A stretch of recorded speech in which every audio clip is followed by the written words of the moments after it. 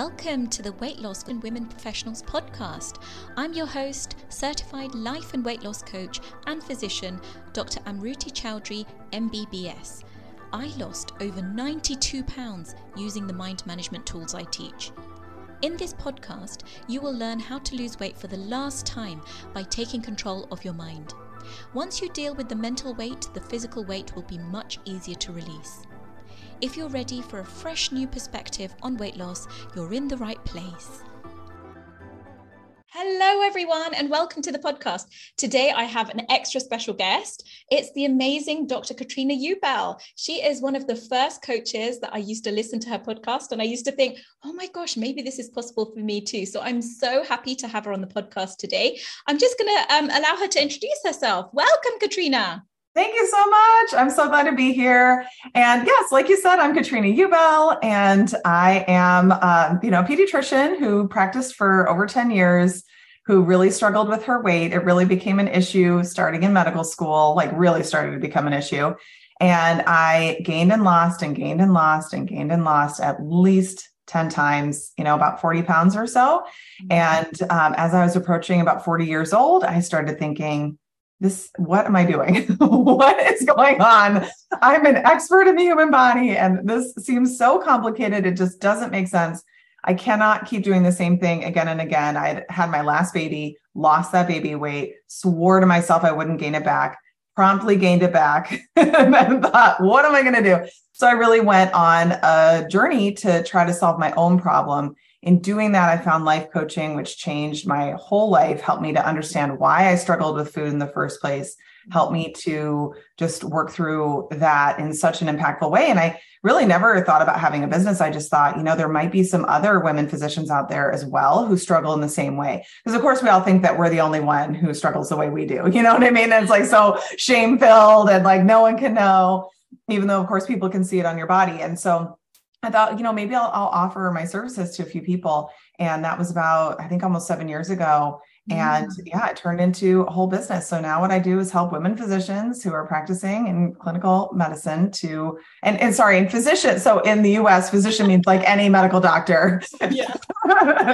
Doesn't mean specialist or anything.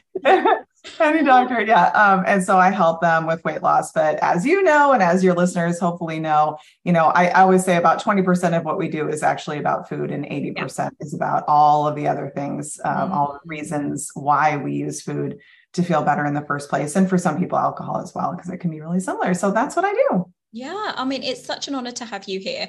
I remember when I first started listening to your podcast several years ago, it felt so new and so fresh, and it still is not it's not widespread in the community, right? And especially among the medical professionals, because what I find is that when people come to medical professionals, they expect us to know exactly what's going on with the weight and how to lose the weight. And so I felt so much shame as a medical doctor being overweight myself when people were asking me how to lose the weight. So what I wanted to ask you was how was coaching different for you? And what was your experience of the difference between what we get taught in medical school and what we get taught in coaching and things like that? Yes. Well, what I can speak to is my own medical school experience, but I think this is similar across the board in the US, and I don't think it's really that different in other parts of the world as well. My recollection is we had about 3 hours of nutrition teaching on a Friday afternoon. You know what I mean? It was very sparse in the lecture hall, and what we were learning about were the really unusual and rare vitamin deficiencies, things that you're really probably never going to see unless you're traveling to the far reaches of the earth practicing medicine. And so I don't recall there really being any education on real weight management or maintenance. And granted, I went to medical school. This was, the end of the 90s and into the early 2000s.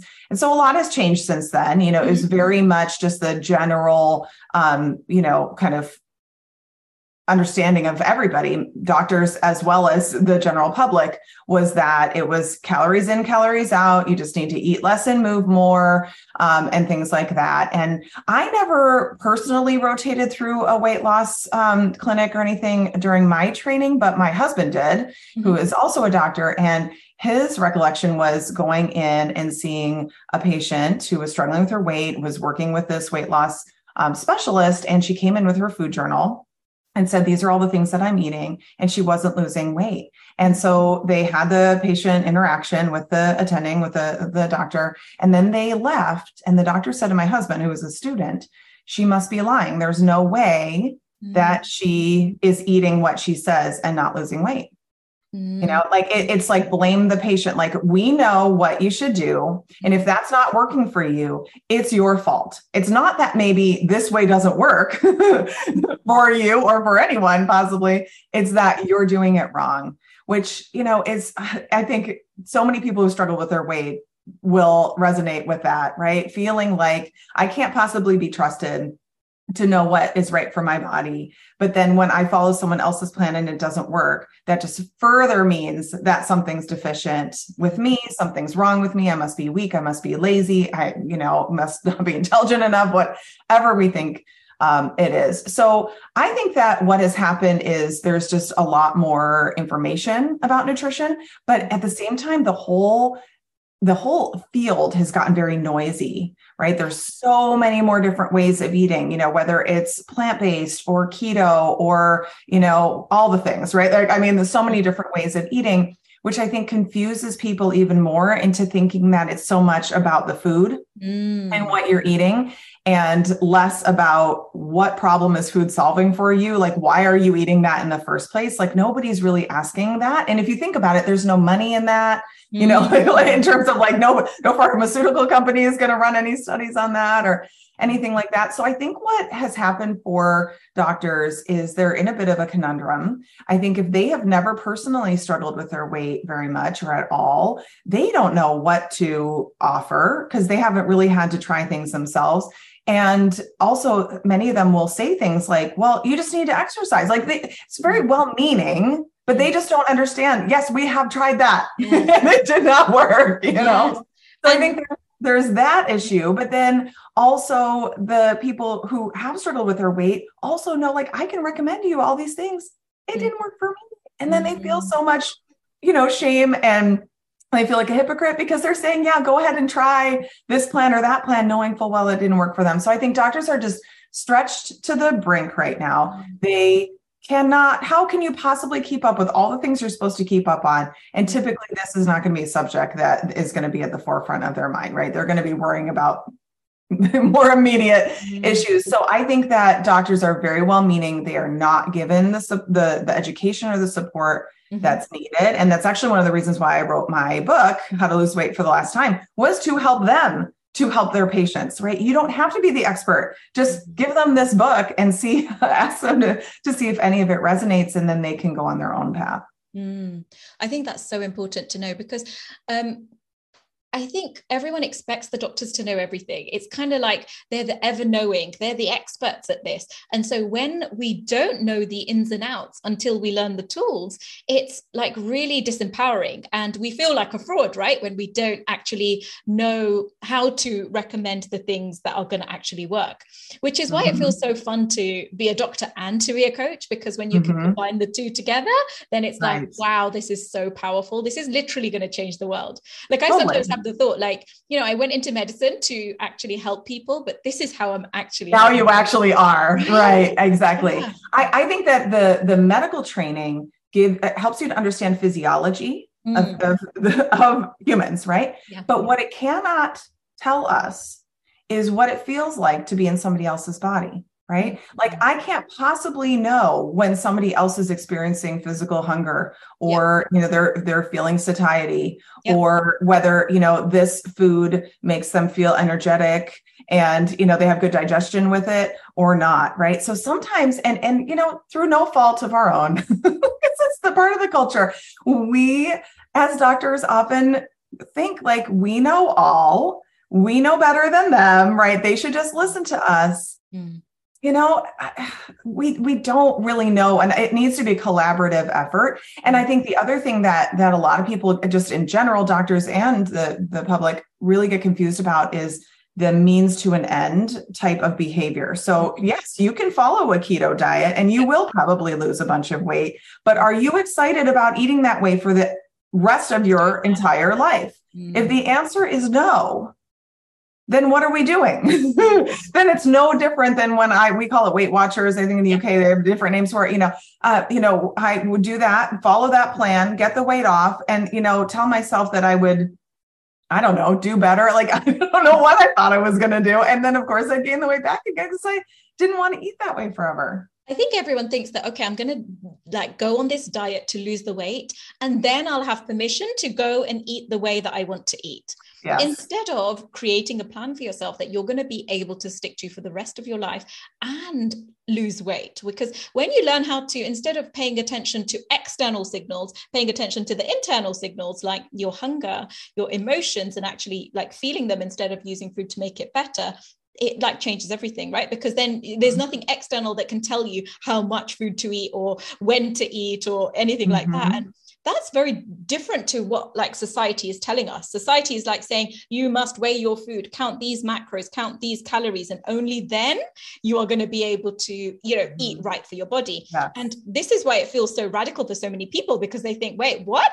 I get to decide. It feels quite scary. And so they feel a bit this feels a bit uncomfortable, which brings me on to my second point about kind of paying attention to our body's signals. Often that's so much of what we do, right? In life coaching, where we learn how to process our emotions, pay attention to our hunger signals. So I wanted to ask for your input on what it's been like for you, especially with professional people, because in my experience, it's been that people tend to be on board with the coaching side of things, the cognitive side of things. But when it comes to dropping into the body, paying attention to the body signals, they often think of that as quite fluffy and quite a bit woo maybe. And they think, no, I don't know if I'm in for that. So I wanted your opinion on that. Yeah, I mean, the thing that I think about that is I used to be one of them. Yeah, me too. I'm like, oh gosh, I remember that. I mean, my background, and everybody comes from different families of origin. In my background, my parents are immigrants from Germany, and the Germans are not known for being an emotional people, So through no fault of their own, it's just, you keep everything very buttoned up and you don't talk about emotions. And that's a waste of time and a waste of energy. And why would we even spend any time there? Just pull yourself up by your bootstraps and keep on moving. And there are some that can be a great skill, right? It's not like that's a problem or bad, but what I didn't learn was how to feel anything really properly. And so my emotional eating, meaning asking food to solve for my emotions, right? Eating not for physical hunger, but because I was experiencing an uncomfortable emotion and food would numb me out or make me feel better. I started doing that even as a child, not knowing what I was doing. I mean, it's an adaptive process, right? You just figure out, oh, when I eat this sugar, I actually feel better. I don't feel, as upset or scared or whatever it is. So I already had that little bit of knowledge going for me. And that pattern persisted. And, when we're younger, we're often able to manage it through exercise or, we're just busy or whatever, but eventually it often catches up with us. So then I go into, my undergrad degree is in engineering, which is not, anything, has nothing to do with any kind of emotional connection. And then going into medical school where it's actually prized, right? If you can keep it all together, you're being very professional. And I think also for us as women, sometimes, especially depending on the field that we're working in, we really are working with a bunch of men and we want to assimilate. We want to not be seen as different or other. We want to be seen just like them. Well, so then there's even more shutting down of our emotions. Yeah. And so we get to where we are going and we're I hear what you're saying about emotions, but I literally don't know how to do that, And so that's where I found myself really needing to completely just educate myself on how to do this. So it wasn't easy. The thought work came easier to me, finding out what I was thinking. I mean, this is the truth. I literally had to hire a therapist to teach me how to cry, because it was like I could feel that it was there, but I like couldn't get it out. That would happen quite frequently. And so I really had to learn how to create safety for myself while experiencing emotions. I think it just felt so unsafe. And I just want to speak to that, because so often we think, oh, we're just doing it wrong, or maybe I can't do this emotional thing, this emotional work. But I just want to encourage anyone listening who's struggling in that way to just keep going and just to keep learning and understanding that it's a bit of a circuitous path for many of us, but we eventually end up, further along, at least. I mean, I'm still learning more about how to do this. And so really the difference is, since our thoughts create our emotions, right? That's all fine and good when we're aware of what the thoughts are, when they're conscious, it's a conscious thought. And sometimes we have subconscious thoughts or beliefs that we can bring into our consciousness and work on them and change that. But I think what sums it up best for me is there are times when I'm experiencing an emotional experience in my body, and I am asking myself, well, what am I thinking that's creating that? And it doesn't really matter what I think. I can choose new thoughts. I can, tell myself all the reasons why I don't need to be worried about what it is. And the experience in my body doesn't change, right? So then we know there's something like an undercurrent. That's that subconscious, just kind of taking charge. So an example, we kind of touched on it before we started recording, was as my book was coming out, I had a several week period where I just felt extremely scared, like really terror. And I knew I was feeling this because of what was going on in my body. I mean, literally my heart rate was elevated. I felt so much tension in my body. I felt like wide-eyed at times, like really like at any moment I can sprint out of here to save my life, Yeah. But of course, cognitively, I'm like, you have a book coming out, like it's going to be okay. Like I had to remind myself. I was out, somewhere, and it was a busy street and there were cars driving. And I was like, Katrina, all of these people, like the vast majority of them will never, ever know who you are or this book, calm down.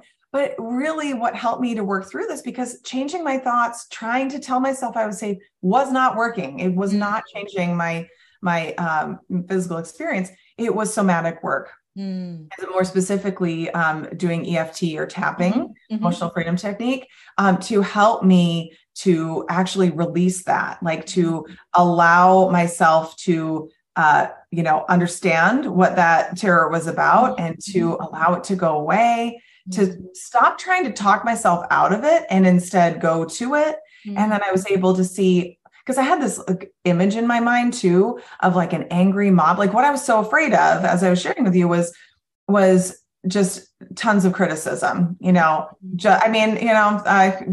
help it. So many of us are people pleasers at heart, even though we work on it, right? Like we just, here's this thing that I just worked 3 years on. Like, do you like it? It's kind of like very childlike kind of a way of approaching it. And then thinking, like in the movie Beauty and the Beast, when there's like the angry mob coming with like the flaming torches and they want to come and kill the beast, like that was what it felt like was coming after me. And so being able to understand, like there's a very small part of me, like young version of me, who's afraid that she's not going to be okay. She's not going to be safe. And that's where this is coming from. Like that understanding comes from doing that somatic work. And after that, it really was gone. And I knew it because of how I felt in my body. So what we have to do is learn to repopulate our bodies. We often just sort of decapitate ourselves symbolically. Yes. We live up in our heads. We're prized for our knowledge, our intelligence, our problem-solving skills, all of that. Like that's all great. And then we are literally taught to not pay attention to our body's signals. Doesn't matter if you're hungry or thirsty or you need to, go to the bathroom or go to sleep. Doesn't matter. Just ignore what's going on in your body. Well, now we're being invited to reconnect. What does my body actually have to say about what's going on? There's a lot to be learned there, not only just with food and digestion and what does your body need from a nutritional standpoint, but also what does it need from an emotional standpoint? Yeah. How can you actually support it? When you know this, you're not just like, well, what else can I eat to try to make this feeling go away? You're like, what's going on for me? And how can I actually meet that need instead of trying to just, drown it out with food or alcohol? Yeah, I noticed that for me, I had to do very similar work. Like initially, when I got into coaching, it was all like, oh my gosh, my thoughts create my feelings. This is so amazing. Because I was a very like cognitive person. I was very much in my brain. And, being doctors, we're like prized on that. Like it's kind of like you have to be very like in your brain to actually succeed at this. So that was prized. So then when it came to body work, I was like, I don't know if I'm into that. And then it came to a point where, as you said, the thoughts were like, I was trying to change my thoughts and it still wasn't changing the emotional experience in my body. And I realized that for me, what I had to do was, like, firstly, we're trained to be people pleasers in our profession as women, but also in our profession. And so it's kind of like you're trained, you have to put others before yourself. So actually to learn how to pay attention to you. Often my excuses were, I don't have enough time for this. This is too I have to do things for others. I don't have time. And so then what I had to go and do is like, I felt like some intense terror, like during my last launch, for example. And it was like, hey, you're fine. Like, you're right. Okay. You've got some amazing clients. Nothing has gone wrong. You've got a roof over your head. But I would feel this huge terror in my throat, and it would not go away. And I had to do some reparenting work where I had to go and visit that small Amruti and actually tell her that she was safe and kind of like really listen to her fears and tell her that I'm there for her and things like that. And when I would have thought about that 3 years ago, I would have been like, are you serious? You're going to go and say you're okay to your inner child? But it changed everything for me, because now that terror still comes up for me, but now I know like exactly how to talk to it and how to kind of be with it rather than push it away with food. And like losing 42 kilos is like, wait, what? Sometimes I think, wait, how did you do that? And it was literally just being with that physical sensation in my body and being like, okay, this is safe to do this, even if it feels really uncomfortable. And just creating that safety and constantly doing that is literally everything, right? It really, really is. And I think I have to believe that, many years ago, centuries ago, this type of knowledge and connection was passed down from woman to woman, through families. Like this is our superpower, like we really have this connection through our emotions to the world and to ourselves that, we can arguably say is different than what men experience. And what we, for all the reasons, right, have sort of tried to do is try to be more like men. And in doing so, we've abandoned really who we are as women. And I know that sounds like so like fluffy or whatever, but it really is the truth. I mean, I had a very long standing story that I told myself that when people would say, just follow your gut, or, what does your intuition tell you? I was like, intuition, come on. But I really thought that I couldn't trust my gut. I had a very strong story about, a time when I, felt like everything was fine and then it very much wasn't. And so I really had to find my way back to that. And now I use that all the time in my business. Like the number of times when I've gone against that, my feeling was, I don't think this is a good idea. And then I talked myself into it and did it anyway, and then regretted it. Right now, I really try to connect with that. Like, does this feel like an alignment? I don't have to know why. If it's a no, it's a no. I don't have to manufacture, an excuse or a reason if I don't know what it is. It's a no, or it's a yes, like feeling very drawn to this. This may not make sense, but I really feel like this is the thing. And so, especially for those of us who are so cognitive, who really like to think things out, that can be very confusing to us. It could be like, but I the way I make decisions is by thinking, and so I think, not to say that that's necessarily better or anything. It's just, it's available and it's pretty cool to play around with. Like to a certain extent, I feel like, I'm just sort of educating myself in what's possible for me as a woman, as a human. And that's just, it's great to be able to offer that. I remember early on in my business, I did a call with a woman and she's like, I'm just very, very intuitive. So I'm gonna have to spend some time on this. And I literally was like, what is she talking about? Mm. Being so confused by that. Now I'm just in awe. I just think that's Yeah. so.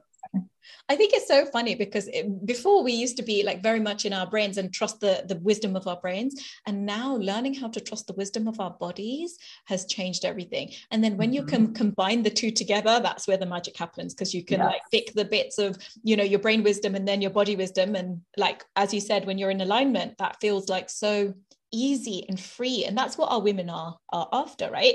They're using like food to like try and feel more in control, to try and like be able to live the lives that they want to live. But actually what they really want is that freedom, that like being in control even without that. So it kind of brings them back to that, right? So that is everything. And something else that you talked about as well that I wanted to touch on was like food being used as a reward. So I think you talked about like, for so long we've been socialized to like use food to make ourselves feel better or to push away a negative emotion. And that's just so common, isn't it? It's kind of like, oh, there's something that's come up, let's go out and celebrate. Or, or even as children, it's very much like, oh, you're having a negative emotion, you shouldn't be feeling this way here, have some food. Especially like, I know you said it in the German culture it was like that. In the Indian culture it's very much like that too. Like once I was crying on the phone. All the cultures. I think all the cultures. I was crying on the phone to like, I don't know, something happened with my phone contract and I must have been crying, and there was an Indian man on the phone and he's like, please don't cry, this is making me so upset that you're crying. And I was like, wait, what? Like, this is really strange. It just made me realize that like even in like different cultures it's very much like crying is wrong. You shouldn't cry. You shouldn't be feeling anything negative. And if you are, here, let me make it better for you. And the way to make it better is food or alcohol or like buying something, which is why when we like, buffer, or when we use other things to, create our emotions and push away negative emotions, then that's what we're going to keep relying on for pleasure instead of kind of being okay with like the whole human experience. So what's your take on that? Would you say? Yeah, I mean, my mom was actually quite what we'd say like a healthy eater. Like was, we had healthy food. People would always say, "Oh, did you eat German food all the time?" We really didn't, because German food is pretty heavy and it's probably not the most nutritious. But so I remember one thing in particular that was so out of character for her. That's why I remember it so much. We would go to a dentist. It was a pediatric dentist, and you would think that this man would be maybe a nice person who liked children. No, he really was not. He was a horrible man. And, wouldn't allow, a parent back. And so so my mom didn't really know what was going on behind the scenes. He was just really mean and impatient. And I was just in general, like a bit of a fearful, stressed out kind of a kid anyway. So it just was very stressful for me to go to the dentist every 6 months. And so near the dentist's office was a donut shop. And so I don't know what, I think I was so worked up about it, or I don't even know what. I think she felt so bad that we got in this habit of, after the dentist, she would take us to go eat a donut, which is hilarious, right? It's like, it's so funny. I remember sometimes because we get like the fluoride treatments, and I would say to her, "Mom, it has to be because you're supposed to wait 30 minutes." She's like, "It's okay, just go ahead and eat it." Like, and I have that memory seared in my brain because it was so out of the ordinary. And I remember what kind of donut she would always get. I mean, it was just like, and also food, like sugar, so think about that. You're very scared. You have to do this thing that you don't like to do. And the reward on the other side of doing it is you get to eat a donut. And so it's just such a glaring example of how those patterns are set up for us. And again, not blaming my mom or anything like that. It's just, she was doing the best she could. And really at that time, in the world at that time, what else was she really supposed to do? No one knew how to do anything else. So I think that, that of course that still persists. You had, some sporting event that went well, like we go out for ice cream or a good report card or whatever it is, like, you scrape your knee, here's a popsicle, whatever it is, just to get the child to try to feel better. But what that represents, to your point, is our discomfort with someone else's emotions. Yes. So the more we do this work on ourselves and make space for us to experience our own emotions and not try to make them go away as quickly as possible, we can offer that to the young people in our lives as well. So I can tell my oldest child just turned 17 yesterday, which is really crazy. Wow. and so thinking about him, I mean, he was about 10 when I, learned about coaching and everything. So the first 10 years of his life was, mom, pediatrician mom, but didn't know any coaching really or anything. And then my 9-year-old, who's my youngest, she has, barely remembers anything. I've always known this kind of stuff. So the way that I approach my younger children in terms of I can tell there's an emotion there. I can tell they're trying to hold it back, pulling them aside, sitting them on my lap, giving them a hug, just let it out. It's okay. You don't need to hold that in. Just let that all come out, and teaching them, you don't need to feel better. The way you'll feel better is by releasing what this is. Exactly. I mean, otherwise you stuff it and it waits for you for later. Yeah, I find that this is literally the most important work that we can ever do, because not only are we doing the work on ourselves, but the ripple effects are huge. I've got boys that are, how old are they now? 6 and 5 now. And it's so fun that they can actually feel their emotions and stuff, and actually be like, hey, this is what it feels like in my body. This is it, this color, it's that, sometimes I think they're making it up, but it's fine. At least they're connecting with their bodies and stuff. And it's so fun to be able to for them to be able to release that emotion rather than and then you see how quickly they're able to get back to their everyday life instead of it bogging them down. So it's such important work. So thank you so much for all of that. That is so amazing. I just wanted to kind of round off by asking, these tools that you've learned and that you teach your clients, how do you use them in other areas of your life?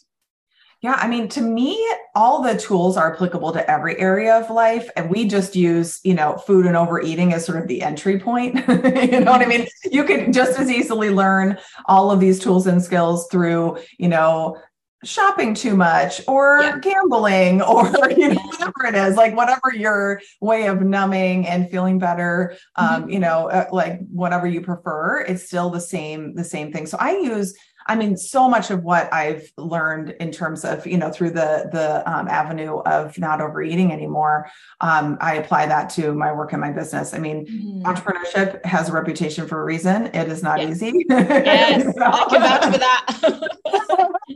It looks so great. And at times it is really great. And at times it's that, even if you're going to have the super high highs, you're going to have some really low lows as well. And so I regularly am working on processing my emotions about what's happening for me within the business, understanding just myself and how I'm showing up in it, using the business almost as the growth tool now, not necessarily the weight loss journey.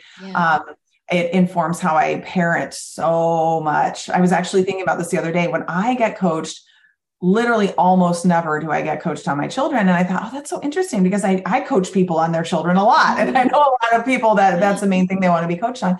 And I thought, why is that? And I think so much of it is just my belief that it's they're on their own life path, their own journey. I'm here to support them. I can't possibly know how they should live their life, even when they're pretty little, which can be very different than what most people believe, right? It's a lot of controlling and you have to be this certain way. But when you let go, there's not a lot to be coached on. So much of this is, it impacts all of my relationships. It's because it really is like I said, the weight loss and the managing the eating is just the entry point. And the way that, if you've been using eating or drinking to solve certain problems, you're then invited to identify what those problems are and figure out different solutions. And so to a certain extent, it's the continuation of that work, because if I don't, I'll probably end up going back to food. Yes. Right. Because what else would I do? I certainly don't want to start drugs or something a different thing that I could create more problems. So I just find that the tools are in use basically all of the time. Yeah. And I think it's really important to, as you said, that it's a continuous process, because it's kind of just deepening the tools each time. And it's kind of each layer is going to be broached in a slightly different way. So you may feel like, oh, I've dealt with this, and then it will come up in another layer of it will come up, and just to be okay with, hey, this is me just feeling the next layer of shame, or the next layer of disappointment, or the next layer of doubt, or whatever it may be, and being okay with that and like open to that. And some of the times understanding yourself on a deeper and deeper level. I think that's a huge part of it, right? Understanding, where does this shame and this rejection and, you know, whatever the emotions, like, where does this really come from? And just, I think it's like an evolution of learning how to take really excellent care of yourself. Yeah. And so much of kind of like self-care is like portrayed as, oh, go and have a bath, or, you know, go and have a massage and stuff. But true self-care is actually giving your body what it actually truly needs. And without any kind of like, oh, this feels uncomfortable, but like in a luxurious way. I feel like that's like, and so much of coaching is like being able to be with your body. So it may not be like very time consuming or anything. It may actually take a few seconds. Like I think it takes 90 seconds to feel an emotion, and to think, am I willing to be with myself for 90 seconds? It feels like, oh, okay, yeah, I could probably do that, even if I've got a very busy day. Right. Exactly. And so now what I do is I tune into my body like multiple times a day, just to kind of be like, hey, like where am I right now? And before I never used to like do this, but now I actually put my hand on my heart and talk to myself like I would like my like inner child, you know. I literally have a picture of me when I was little, and I like talk to myself, you know, like I'm kind of like, you know, like it's kind of like, thank you. It's kind of like, you know, it feels really strange to even talk about, but it's just the work of like building up that relationship with yourself and creating that safety with that like child version of you that kind of learned these ways of programming that sometimes just need a bit of tweaking and a bit of like reprogramming. So that is so amazing. Thank you so much for all of that. Any other tips that you have for any of my listeners that you would like to kind of impart? Any kind of last minute words? You know, I think the thing that's coming to me right now is just, you know, a little public service announcement that if you're feeling any kind of rush to lose weight, that's a really good indicator that you're focusing on things that will maybe give you temporary results, but not long-term results. So I always am recommending, like, anytime someone feels that time pressure or in a hurry to get the weight off, really looking at why that is. Like, what do you think is going to be better once you get there? If you're in a hurry, right, there is going to be better than here, you think, except that once you get there and you lose the weight, not much is going to be different. Your clothes will be a different size. You know, maybe every day the same clothes will fit you. That can be fun. I'm not going to take that away, but not that much is really different if all you've done is changed your body size. So what's really great is when you lose that weight and you feel what I call peace and freedom around food, right? Where you can be around all of your favorite foods, all those sort of trigger foods, all those ones that seem like they're very hard to, you know, control yourself around. You can be around them and you could eat them and they would taste good. You could also just as easily not eat them and you would be fine with that. Like, it just doesn't matter that much to you. That is what feels so great about losing weight. If you can create that, but just the weight loss alone will not create that.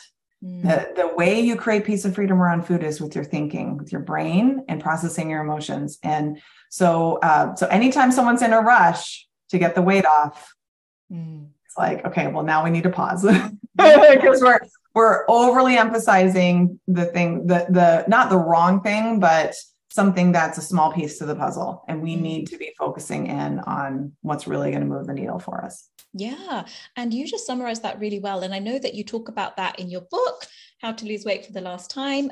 So tell us, how can we get hold of your book and find out more about you? Yeah, so it is available everywhere now. So US, UK, Australia, South Africa, all the English speaking countries. It's available on Amazon. It's available on Audible as well as an audiobook. I read the audiobook myself, which was quite fun to be able to do that. And so, you know, for anybody who is who's a doctor who takes care of patients, it's also can be a really good resource for you to be able to just help your patients. I mean, we know that, you know, doctors do not have time to get into it all. It's so much, right? So being able to recommend a resource for them to be able to kind of, get some advice. I mean, we all know that stopping eating candy bars is probably going to help us lose weight, right? But like, how can we, create a way of eating that's going to support us, and then really diving into the emotional work as well, just kind of introducing the idea to them. It's certainly not going to be like comprehensive, every single thing that they'll ever need, but it gets them started. And of course, for doctors as well, it can be helpful, and really anybody. The book was written for the general public. So, so anybody who struggles with weight, I think it's a great way. Like, I remember when I was first learning about coaching, I read a book that the coach had written. And I read that book and I was like, yep, that's exactly what I need. And I know I'm never going to do that myself. So I think I need to hire her. You know what I mean? Yeah. So whoever is going to be the right person, to coach you, like, this can just be that initiating, factor that helps you to understand more about what coaching is and how it can help you. And then you can decide what your next steps are moving forward. Yeah. Well, thank you so much for coming on the podcast today, Katrina. It was a real pleasure to have you impart your knowledge with all the listeners, and I really appreciate you coming on. Thank you so much, Amruti. It was so fun. All right. Take care. Bye-bye. Bye-bye. For more free resources and for information on how to work with me, visit www.amruticoaching.com.